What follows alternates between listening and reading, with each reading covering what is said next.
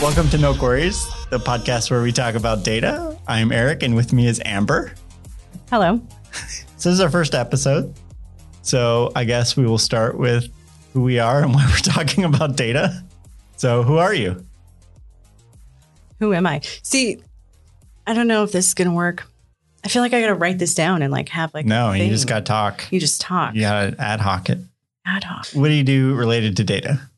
I am a cloud solutions architect. Okay. And what does that mean? I guess that means that I advise people on how to move into the cloud.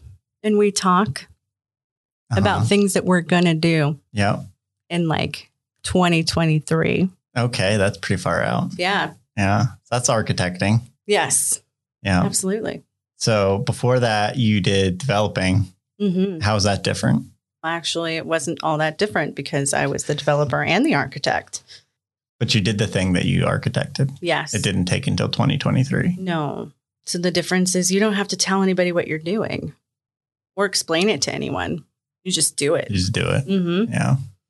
Then I had the whole team, and then we just stood around and argued about minor things like naming conventions. And Oh, people love naming conventions. It's like, you know what? I feel like people are really awful at them. Yeah. Like my current boss really we loves naming change it things. in the middle. Yeah. Because then you change your mind because then it stops making sense. Ooh.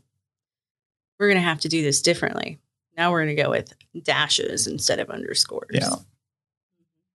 Or the business just changes what they call a thing. So now everything is poorly misnamed. Requests. I misspelled a word in a table the other day and it reminded me of acquisitions, which is misspelled that is still sitting there. That code years.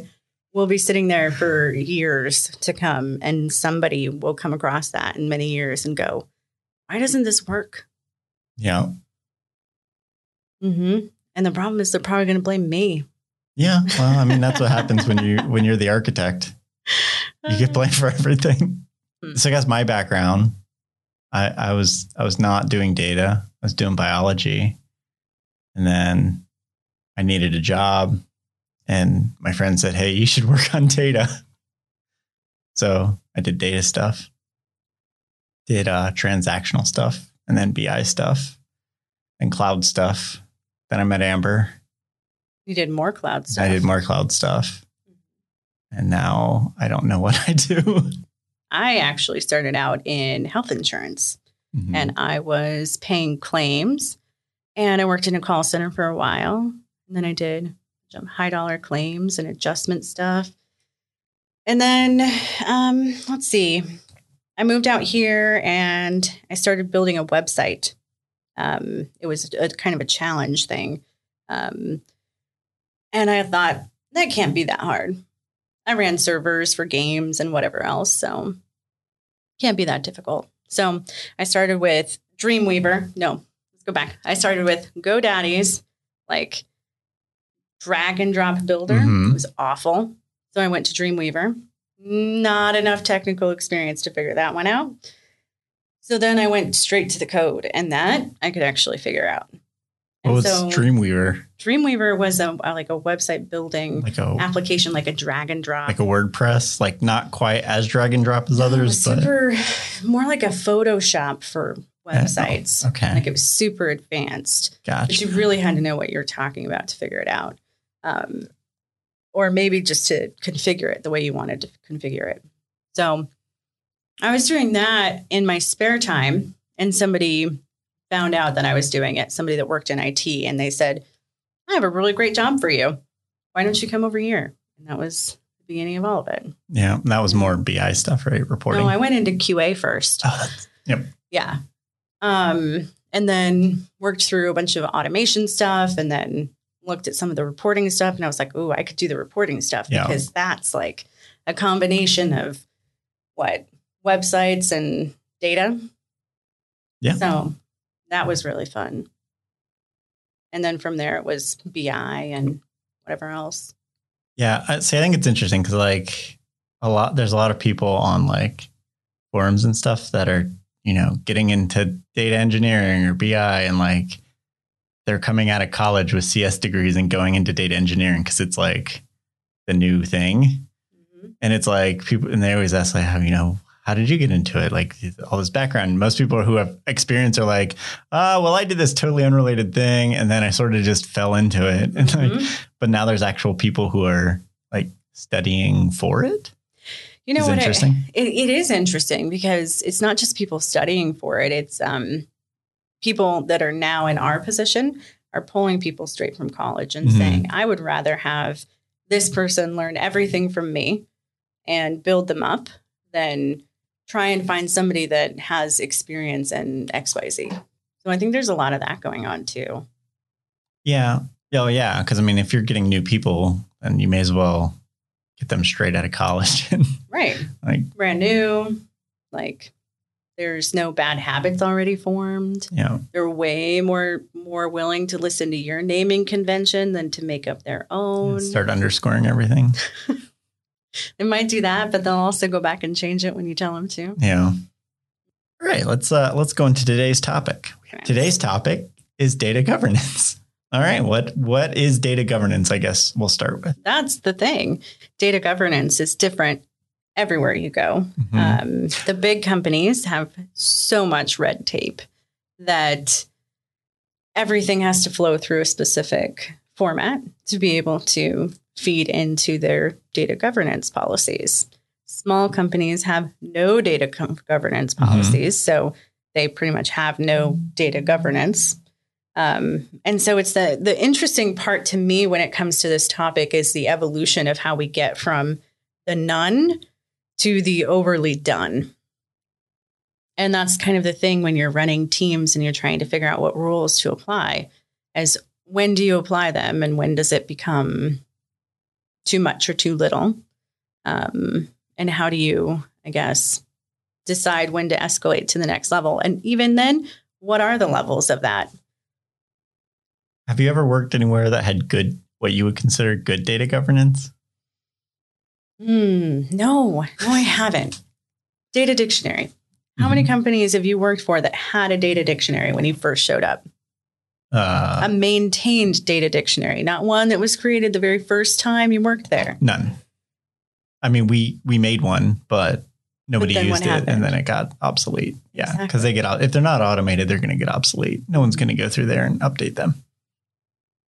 So I've worked at a few that have talked about data governance and made a big deal about it, but there was never any like solution that got implemented that would actually accomplish what I would consider data governance. So the interesting thing there too is data governance is a covering of all topics in that space. So it's, you have your kind of stakeholders, your business people that own the definition of things, right?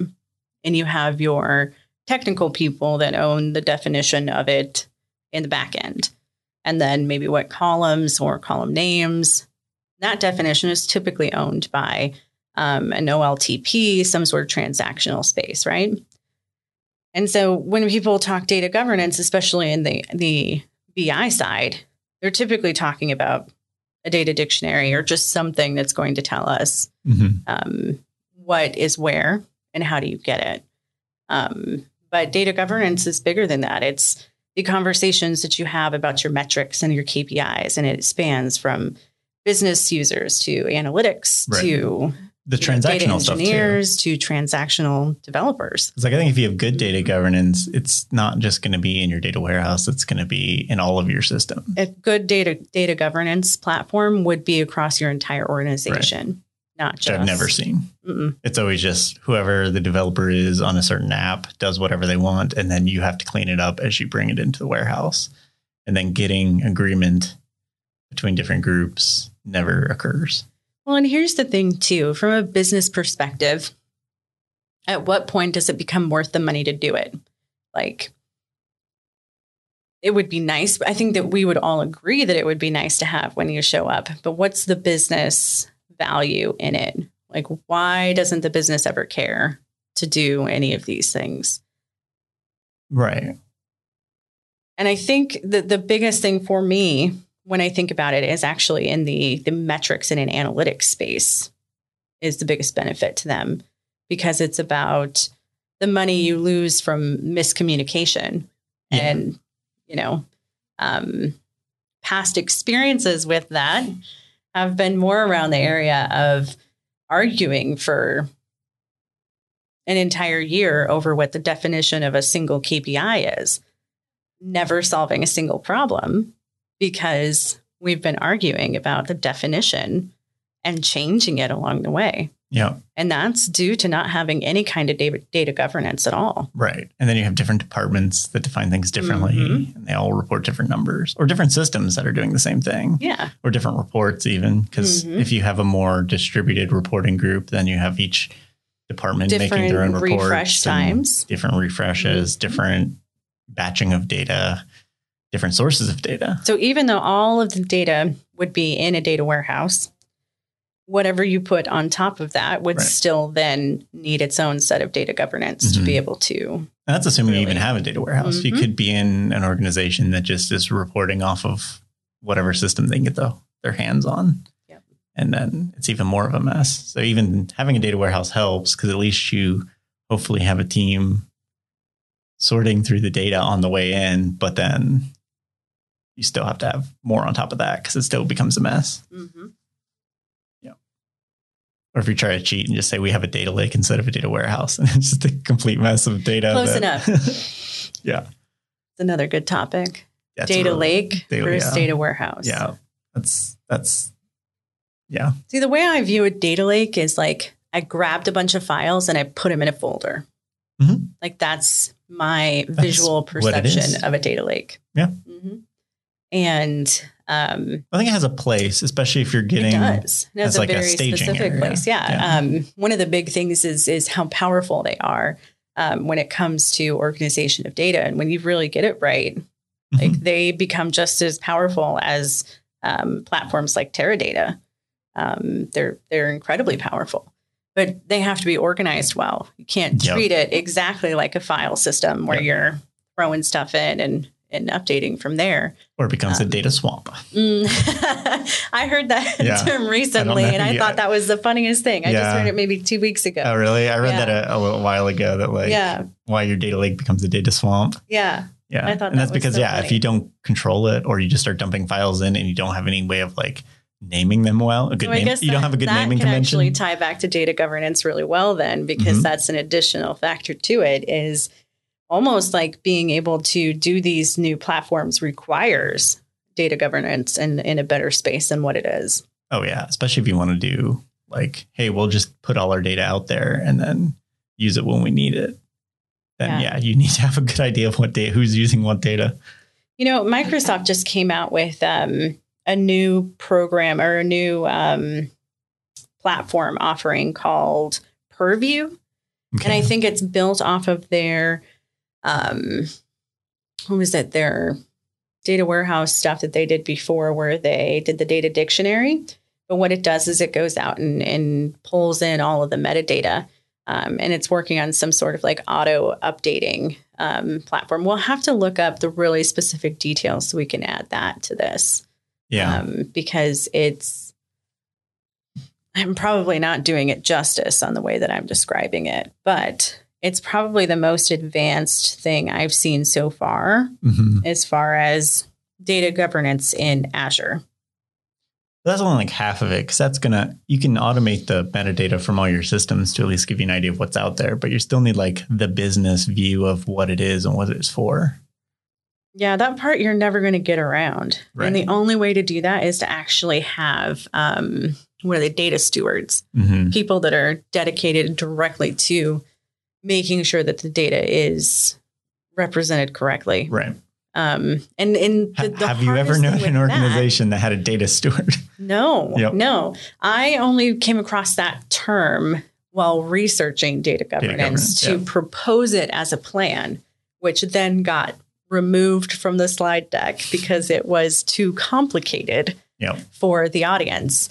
And so in that space, though, it goes back to the same thing, was a company has to see the value enough in data governance to actually hire a person to do that. I did. And the closest I got, one of the banks I worked at had built a data governance council, which was like a group that got together every week.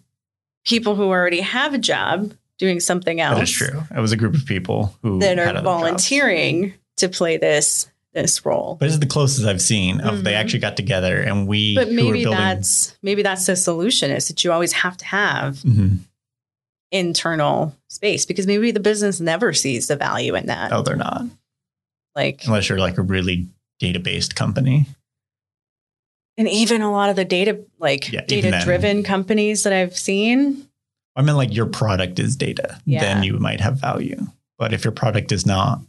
And maybe for a consulting company that's really trying to kind of show off that they're capable of doing these types of things. But the smaller companies, there's not a lot of value in that.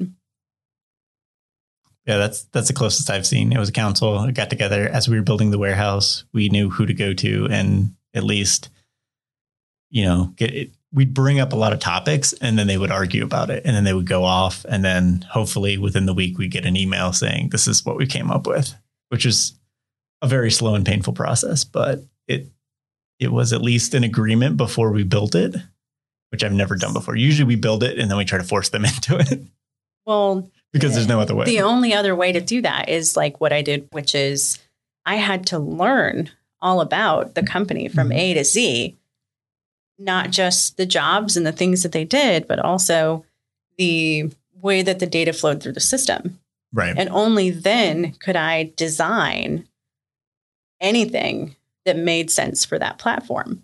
Which is more reasonable at a smaller company. But even then, once you even hit mid-range, even then it takes a long time. It took, too much time. Right. Luckily, I was at a point in my career where I was like really determined to like prove myself. So it was one of those things that you catch on to, and then you work a lot of extra hours to make it happen because you're just so excited about it. But even then, I think I would never expect developers to show up and just spend an entire year learning the business and then figuring out how to make a data warehouse out of that. That's probably not the best use of your time either. No.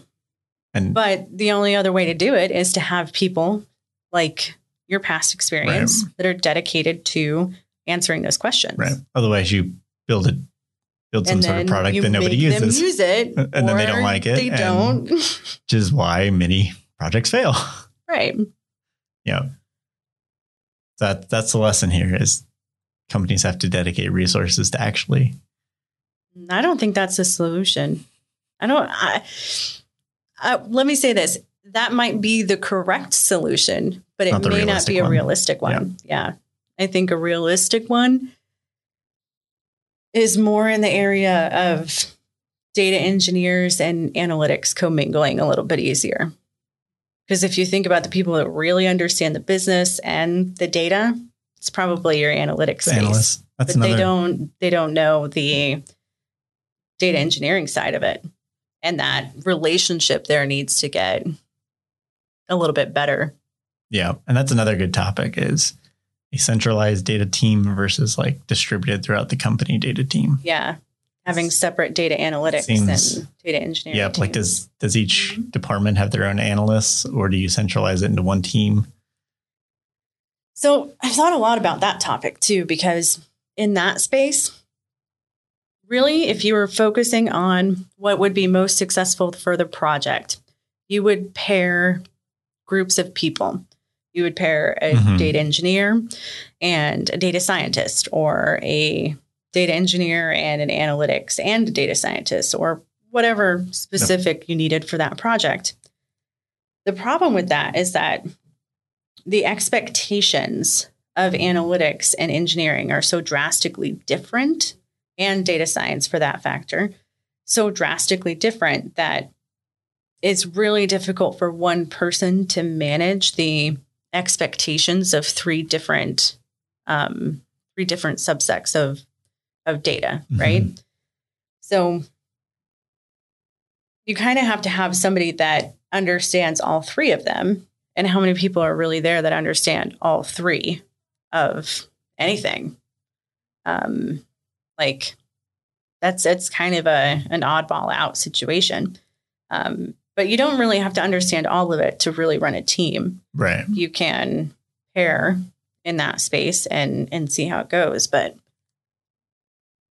the only other way to do it is to continue having the separate teams. And what's weird about that is the transactional separation that happens when you're on different teams.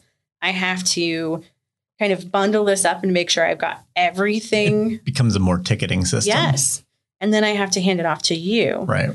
And this is a natural thing. You don't even have to tell people that this is the expectation. But when you have people on separate teams, the general expectation is that you wrap it up nicely and hand it over. Yep. You have some sort of handoff.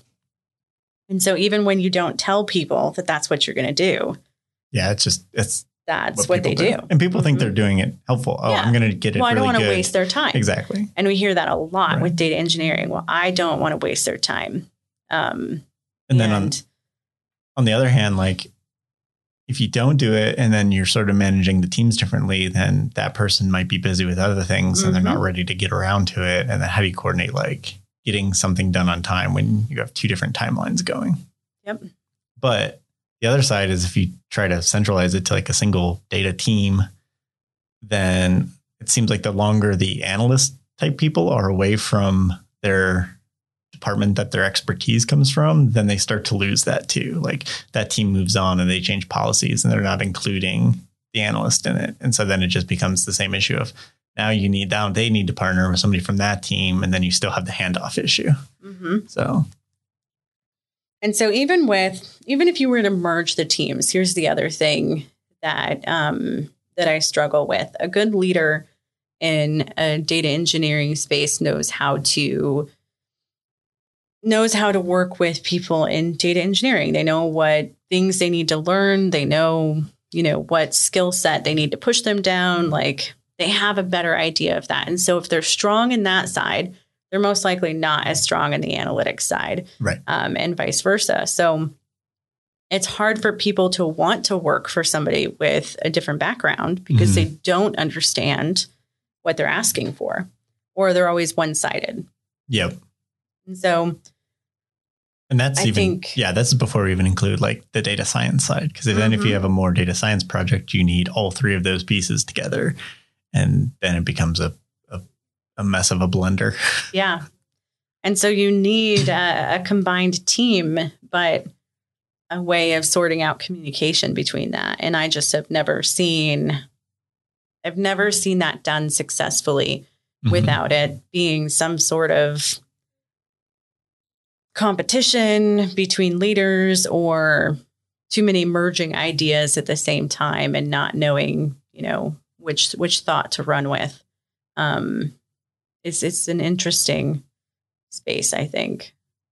But people dynamics in a data-driven world is absolutely interesting. And psychology with fact, and now we're all kinds of messed up. Yeah. Let's go back around governance. And I guess that's this thing with it is that there is a problem to solve with data governance that I don't have the answer to. And that is essentially around issue. Yeah, it's a people issue. But if you really think about a lot of the data problems we have, they're people issues. Yep. They are issues with agreeing on naming conventions or being too controlling or, not controlling enough. How much to commit on a larger scale of like, you want these reports, how many resources are you going to give to it? Yeah. Or, you want this solution, do we have the resources? But that's not how everybody likes to see it either but how much do you need? Like if you think about it in like a, bartering type situation, which most people would consider that in, like how much time do you are you going to give me for this project? Well, how much time do you need? Because I really don't want to give you more than what you need. And then that's when you get into that argument about how much time, your team is spent at the ping pong table instead of coding. Never mind that they just put in a 10-hour day. Right. They just don't like. Or that they could be thinking through the process. Or they could be thinking through the problem in their head as they're, finding something to distract with. Yeah. But that's where you get into that mess is, well, how much time do you need to complete it? And we never have an answer for that. Right. And I think part of it's like data is kind of a new space. Like it's blown up in the last 10 to 20 years that a lot of people just don't understand. Yeah. And so the idea of like, well, the data is there, you just go get it and then you build a report on it. But it's like the data is there, but the data is a mess. It's unusable. It has to be cleaned up. It has to be reformatted. It has to be restructured. We have to decide what data is good and what data is bad. Understand. And like that whole middle piece is, I think people are just starting to realize. See, and the interesting thing is that they do realize it, but they realize it a little bit too late and not in the same context. Right. So I realize it when all of this data is wrong. I know this report is wrong because it doesn't match this other one. And now we have two different stories, right? And so now all of the data is wrong because we don't even know where reality sits in this space. But the problem is you don't know that until the end of building it. Then though, it's the point is they don't blame the data or that we didn't spend enough time cleaning it or we rushed through the data engineering side and made our data lake a data swamp. Still love it. They're not thinking that. They're thinking this team needs to get their shit together and figure out why they can't produce a good report. Right. Why is their data a mess? Yeah. So the perspective is not, oh, I need data governance. It's, wow, these guys suck. Yep. Yeah. Yeah. And so, and so there's your leadership in because that's the space where you need people to be able to approach those problems before they really become problems. But I think that's still part of the overall, like people don't understand, like there's so many people that are in leadership that maybe they're either good leaders, they just don't understand data, or I feel like in my experience, there's a lot of people in data and analytics who use a lot of buzzwords and get into positions they shouldn't be in. I swear every company I've been at has had there's always somebody, anybody technical can see through it, but the audience doesn't seem to be phased at all. And yeah, the charismatic always wins over the reality of it. And sometimes the reality is just that, you need to slow down or you need to hire more people. And with the cost of these positions, they never want to hear that. Which I find is very funny because people in analytics tend to be very analytical. Right. and don't rush to the decisions, but then they seem to be led by people who are the exact opposite. Forced to rush to those decisions. And that's where they come back with the answers are wrong. And that's where you'll see data analytics working into the evening because their stuff has to be ready for somebody's 8 a.m. meeting and that person went home. So it's not like it's not like they're sitting with them up till midnight making this happen. Yeah, they just want the data. Yeah. And they assume it's just there to be gotten. Yes. Right. And most of the time, analytics has their own struggles with trying to get to the data themselves in the way that they need it because we didn't really work together to create that data warehouse. So now the context of what they need is slightly different than the context that we understood. Or they get a last minute change and now they need different data and it's not available. So then you got to put in a ticket with the engineering group. Half of it's on this server and half of it's on that server. And now I've got to figure out how I'm going to merge all this together. Right. Yeah. No, there's problems in both spaces, but I think that a lot of it has to do with leadership understanding how to approach those problems, whether it be, reasonable expectations or understanding what the real problem is outside of the report is wrong. Yep. The report is wrong. It's not really ever the issue unless you're counting Sometimes duplicates and that's kind of on you. But most of the time, something well worked on, the issue would be something like data governance or, we weren't setting our people up for success in the very beginning. They had to rush through these. Yeah. And in my analytics space, I can't tell you how many times I put stuff on slides and went, oh God, I don't know what this is going to unleash. And I don't even know that I'm right, but people are insisting that this make it into the deck. And I'm saying, I think this number is wrong. And I've had multiple situations where people are like, can we use this slide? And it's 2 months later. And I know so well 2 months later that I was wrong. Changed. Drastically wrong. Right. Yeah. And then you have to go back and try to undo that damage. And that's assuming that they ask you if that slide is okay to use. It's right. like lucky if they ask you instead of just doing it, see some right? data and grab it and go. Yeah. Which, and this is another topic for probably a whole nother thing, is QAing it can be a nightmare because... Here's a great topic. Oh, let you finish that. I was going to say, like, QAing can be a nightmare because, like, sometimes with bad governance and sometimes you just have to guess and you're like, I have nothing to compare this to know if I'm even in the ballpark. Mm-hmm. So how many companies have you worked at that actually have data QAs? 0. People who are dedicated to just QAing data. 0. Yeah.